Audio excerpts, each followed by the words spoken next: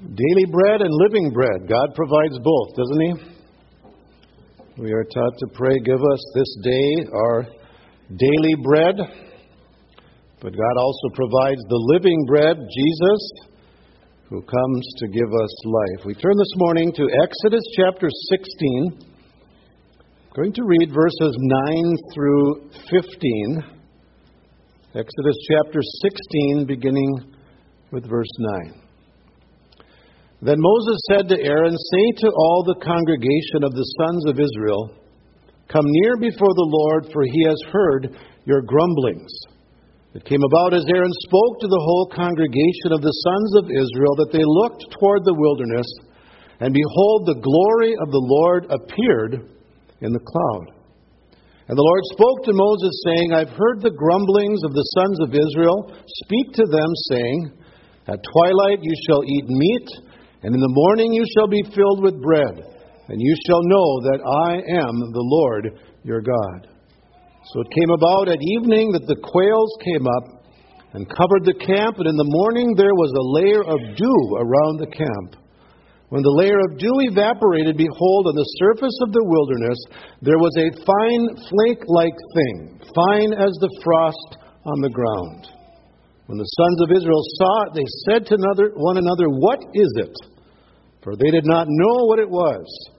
And Moses said to them, "It is the bread which the Lord has given you to eat." Let's pray. Father, we ask that you would take now the words that you have given by the inspiration of your Holy Spirit, and teach us, O God, that you are the one that provides our daily bread, and most importantly, Lord, remind us today that you are the living bread come down from heaven that gives life to all those who would believe. For we pray in Jesus' name, amen. Have you ever learned a spiritual lesson through food? I have a friend that just shortly after he was married committed the unpardonable sin of comparing his mother's cooking to his wife's cooking. Not a good thing. First time she made spaghetti. He said, "Honey, when my mother made spaghetti," which was the very wrong way to start, he said, "she cooked the noodles a little bit more than you have. Her noodles weren't as chewy as yours are." So she was not really ready for a comment like that, and so she said, "Let's just flush it down the toilet then." And she grabbed his plate of spaghetti, walked into the bathroom, dumped it in the toilet, and flushed it right down the toilet. I wonder what spiritual lesson he learned there. A lesson he never forgot. They laugh about it today, but it wasn't as funny when it happened, that first meal. A spiritual lesson through food, huh? Well, during the 40 years of wandering in the wilderness, God taught the Israelites some important lessons, and some of them was through food or through water. In our text this morning, we see very clearly this lesson that God taught them with the manna that He provided for them for 40 years in the wilderness. And I would suggest to you that there are a couple of lessons that we can apply to our lives today as we look at God's provision of manna. The first lesson is this, that God graciously provides for our needs in order to reveal His glory. God graciously provides for our needs in order to reveal His glory. People of Israel are just leaving now the land of Egypt, and they come to a place called the Desert of Sin. Not as we might think of it, but it's kind of ironic that that's the name of the place, because they start grumbling against the Lord. Verse 2, the whole congregation, mind you, the whole congregation of the sons of Israel grumbled against Moses and Aaron in the wilderness. And they said to them, "Would that we had died by the Lord's hand in the land of Egypt, when we sat by the pots of meat, when we ate bread to the full, for you have brought us out into this wilderness to kill this whole assembly with hunger." And if you are wondering how long it took for them to start complaining, all you have to do is look back at verse 1, and you will discover that it was about a month. Verse 15 or verse 1 says, the 15th day of the second month after their departure from the land of Egypt. And if you think about what the Israelites said here, there really was no good reason to complain, especially in light of what had just happened. Chapter 14, they had seen God's miraculous power and marching them through the Red Sea, backed up against the Red Sea, and here was the Egyptian army, and God provided a way to miraculously lead them through. Chapter 15, they had just witnessed God's power by making bitter water sweet. And so here they are about a month into their journey, and they wish that they had died by the plagues in Egypt. I know that being hungry can make you crabby, but how does it happen that you are so upset that you would rather have died by the plagues in Egypt? If you look at how God responded to the grumbling of the Israelites, you see how gracious He is. Instead of bringing judgment on them, instead of saying, "Is this all the thanks I get?" He promised to provide for them. In verse 4, then the Lord said to Moses, "Behold, I will rain bread from heaven for you." Matthew Henry says, justly God might have said, "I will rain fire and brimstone upon these murmurers and consume them." But quite contrary, He promises to rain bread on them. He hears the murmurings of Israel and is grieved with this generation and yet continues His care of them. That's gracious, isn't it? Your kids ever complain about food? Oh, we're having this again? Or I don't like that? Huh? So what do you feel like doing? Raining bread upon them and saying, "Oh, I love you. You are so special. You are so precious. Let me make your favorite food." God is gracious. And if we ask the question, why was He so gracious, at least part of the reason that we find in this text is that His purpose is to reveal His glory. God sees our needs, as one man says, as an opportunity to show us exactly who He is. Notice verse 6. So Moses and Aaron said to all the sons of Israel, "At evening you will know that the Lord has brought you out of the land of Egypt, and in the morning you will see the glory of the Lord." You will see the glory of the Lord, that I can provide for you in this wilderness, in this desert. You're going to see my glory as I graciously pour down upon you, rain down upon you bread from heaven. So what should be our response when we are faced with needs beyond our own ability to meet? Instead of complaining like the Israelites did, we should view that as an opportunity for God to show His glory.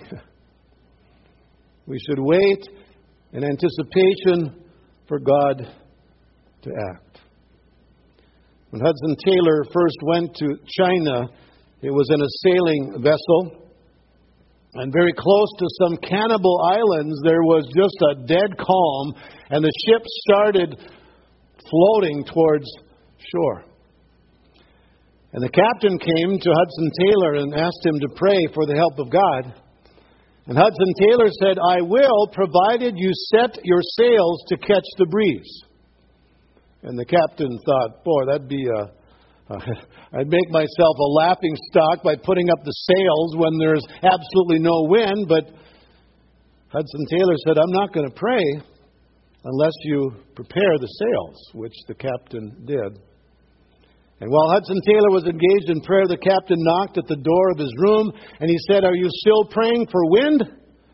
If you are, you better stop," he said, "because we have more wind than we can imagine." Hudson Taylor believed that when he prayed, God would gloriously reveal, or graciously reveal His His glory. So that's what we see here. God graciously provides for our needs in order to reveal His glory. The second lesson we learn is that God daily provides for our needs in order to teach us to trust Him. If you're familiar with the Old Testament, you know that the people of Israel had difficulty often trusting God. There were times when they would trust Him for a while, usually when things were going well, but when trouble came, it seemed like their trust in God's gracious provision just vanished. For example, you go back to chapter 15 after they had been brought through the Red Sea, and you see this song they sang, the song of Moses in chapter 15. A worship gathering as the people were rejoicing in what God had done. Look at verse 11. They said, "Who is like you among the gods, O Lord? Who is like you, majestic in holiness, awesome in praises, working wonders? You stretch out your right hand, the earth swallowed them. In your loving kindness you've led the people whom you have redeemed. In your strength you've guided them to your holy habitation." Can't you picture the whole congregation just singing this song of praise to the Lord after what He had done? And then you come to the next chapter and just like, you've forgotten everything you sung about.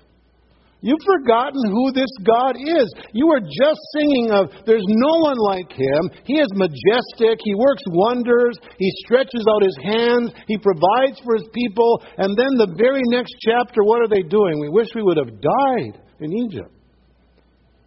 You've taken us out into this wilderness just to kill us out here? God, what's wrong?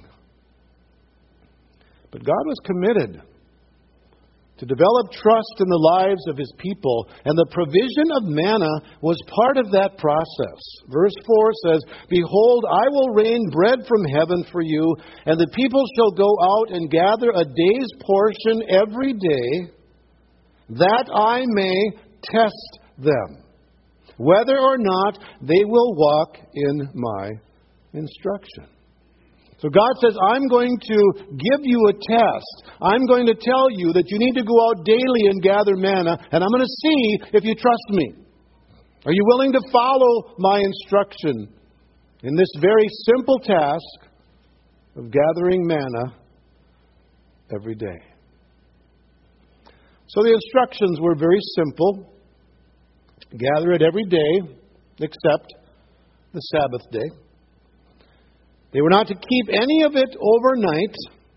And the day before the Sabbath day, they were to gather twice as much so that they'd have enough for the Sabbath day. Very simple instructions. But God wanted to teach them to trust Him. And there's some lessons He taught them through this manna.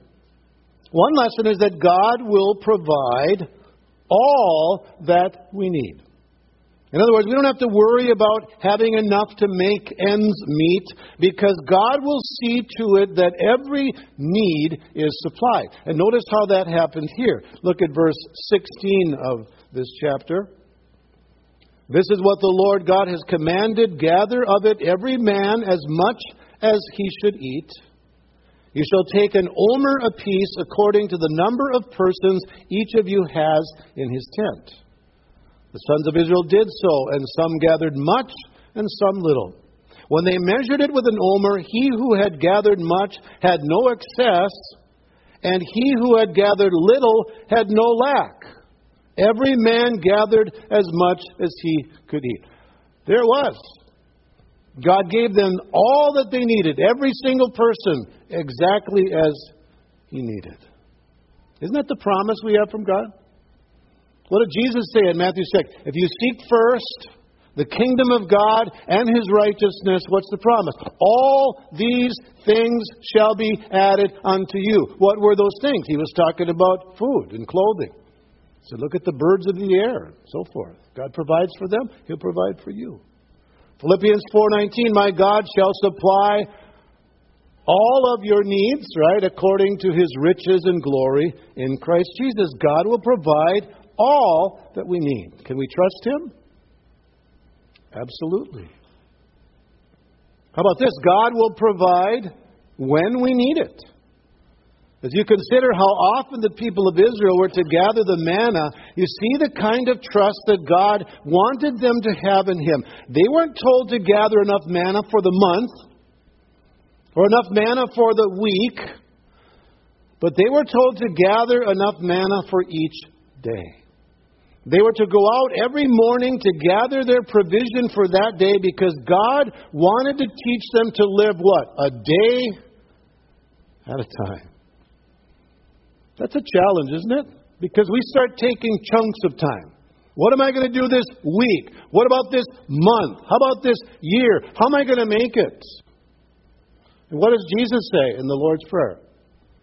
Give us this day our daily bread. Jesus also said, don't worry about tomorrow. You've got enough concerns for today. Each day has enough trouble of its own. A day at a time.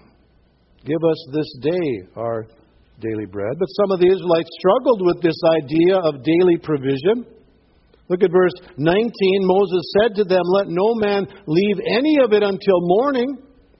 But they did not listen to Moses, and some left part of it until morning, thinking, I suppose, I'll save a little bit for tomorrow just in case we don't get any tomorrow. And what happened, it says, it bred worms and became foul. And Moses was angry with them. Reminds me of a time when we had put fish guts in the garbage, and they came and got the garbage once a week.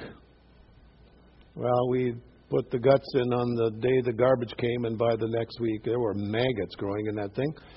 And probably a ghost story for a sermon, but I came out the next morning after the garbage man had picked up the garbage, and let's just say he lost his breakfast out on the road. I mean, it was so foul.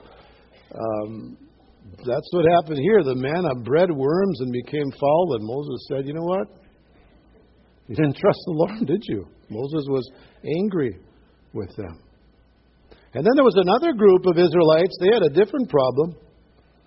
They had enough manna for the Sabbath day because they gathered twice as much as the day before.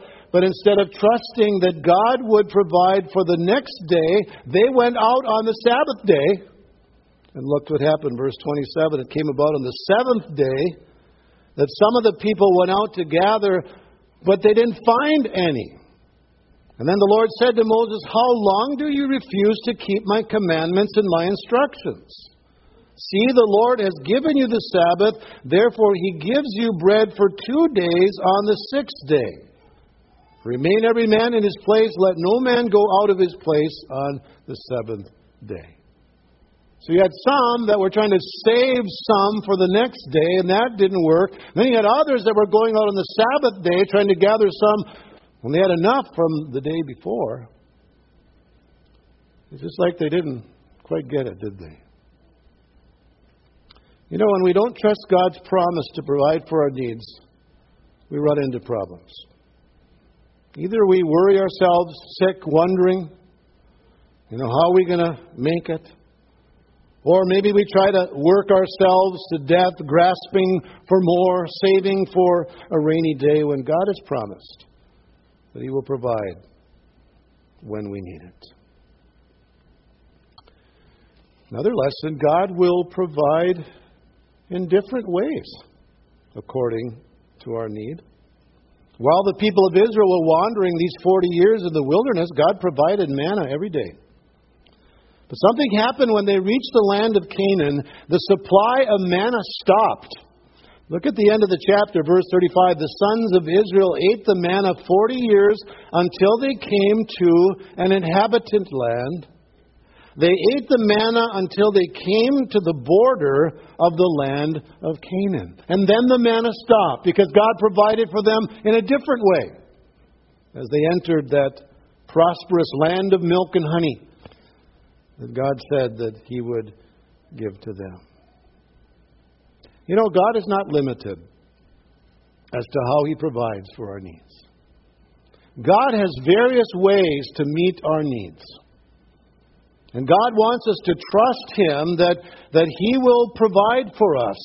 And sometimes He provides in surprising ways. I think of a time when I came out of the hospital parking lot in Duluth, and I noticed someone had run into my car and crinkled the right front fender. I was looking for a note, and no, there was no note. Hit and run. So I thought, okay, great. So I called the insurance company, and I thought, okay, got $1,000 deductible, so it's probably going to be coming all out of my pocket. Maybe it's $500 deductible or something like that. And, well, it ended up that it was a $1,500 repair, and so I took the cash, $1,000, bought a fender for $150, paid someone to paint it for $200, and I came out with like $700 on the deal. I thought, okay, Lord, you have interesting ways of providing, don't you? Wasn't expecting that. When I walked out, what was my first reaction? Oh, great. Oh, wonderful. Now someone hit my car and I got to, pay for this to get fixed. And God says, you know what? I'm going to show you something. I'm going to show you that I have various ways to provide for you, and you need to trust me. And after that was done, I thought, oh, Lord, here I am. Oh, me of little trust, huh? And you provided in a way that I would have never expected. And maybe you've seen that in your life too, various ways where you're wondering, how am I going to do this? How am I going to provide for that? And then God has His ways of raining down upon you His blessing. He's so faithful to provide. The final lesson that I think is so important, this is really the most important of all, that God will provide for our greatest need. In Deuteronomy chapter 8, Moses recalls this test, and he tells another purpose why he provided manna for them. In Deuteronomy chapter 8, he's preaching a sermon. Deuteronomy is a bunch of sermons that he preached. And here's what he said in Deuteronomy 8:3. He said, He humbled you and let you be hungry, and fed you with manna which you did not know, nor did your fathers know, that He might make you understand what? That man does not live by bread alone, but man lives by everything that proceeds out of the mouth of the Lord. In other words, although manna was a physical miracle, its purpose was to teach a spiritual lesson. We aren't just physical beings who need food to survive. We are spiritual beings who need the Word of God. We need Jesus. We need the Word who became flesh. We need the bread of life from heaven. And the scripture that was read this morning ties that together so well, doesn't it? As Jesus makes it clear that the manna that you ate in the wilderness was food for the body, and it provided your need for a time, but you all died, they all died. But there is this bread of life from heaven. And notice how Jesus deals with this crowd of people after they had been fed. Remember, the 5,000 had been fed right before this, and they were following Jesus then to get their belly full. John 6:26 and 27, Jesus said, I tell you the truth. You are looking for me not because you saw miraculous signs, but because you ate the loaves and had your fill. Do not work for food that spoils, but for food that endures to eternal life, which the Son of Man will give you. And then Jesus went on to say in verse 48, I am the bread of life. Your fathers ate the manna in the desert, yet they died. But here is the bread that comes down from heaven, which a man may eat and not die. I am the living bread that came down from heaven. If anyone eats of this bread, he will live forever. This bread is my flesh, which I will give for the life of the world. Philip Ryken, in his commentary, summarizes it in this way. He said, Jesus was moving from the physical to the spiritual, from the temporal to the eternal, from the Exodus to the cross. The manna in the wilderness was another type, something from the Old Testament that pointed to salvation in Christ. The manna taught Israel to depend on God for all their needs, but it had certain limitations. It was only bread. So it could only meet physical needs, and only for a little while. As Jesus pointed out, everyone who ate manna is now dead. Nevertheless, the bread taught people to look to God for their sustenance and salvation until He sent the true and living bread from heaven. That bread came in the person and work of Jesus, who offered His body on the cross to give life to the world. Then He says this, the meaning of the manna is that all that we need is in Jesus. The meaning of the manna is all that we need is Jesus. I don't know how hungry you are for your next meal. Maybe you had a good breakfast, so you're fine for a few hours. But there's something you need more than your next meal. You need Jesus because He is the bread of life from heaven. And I want to ask you this morning, have you received the bread of life? You probably had some toast for breakfast, but have you received the bread of life, Jesus Christ? Do you know Him as your Savior? Are you feeding on His Word? You don't live on bread alone, but every word that proceeds from the mouth of God. It is good to trust that God will provide our daily bread. And we are to pray that, give us this day our daily bread. But it's even better, more important, to trust that Jesus is the bread of life from heaven, who gives eternal life to all those who put their trust in Him. Let's pray. Father, thank You for Your provision, for our physical needs today, for daily bread that You so graciously provide for us. Thank You also that You have provided so graciously a Savior for us. Jesus, the bread of life, the Word that became flesh, that dwelt among us. We've seen His glory, the only begotten of the Father, full of grace and truth. Lord, I pray, if there's anyone here this morning that has not experienced that living bread, the bread of life, Jesus Christ, I pray, O God, that there would be a desire today to know Him and to receive that promise of life eternal, life abundant, life that is freely given because of the work of Jesus. O bread of heaven, thank You for all that You've done for us. We pray in Your precious name. Amen.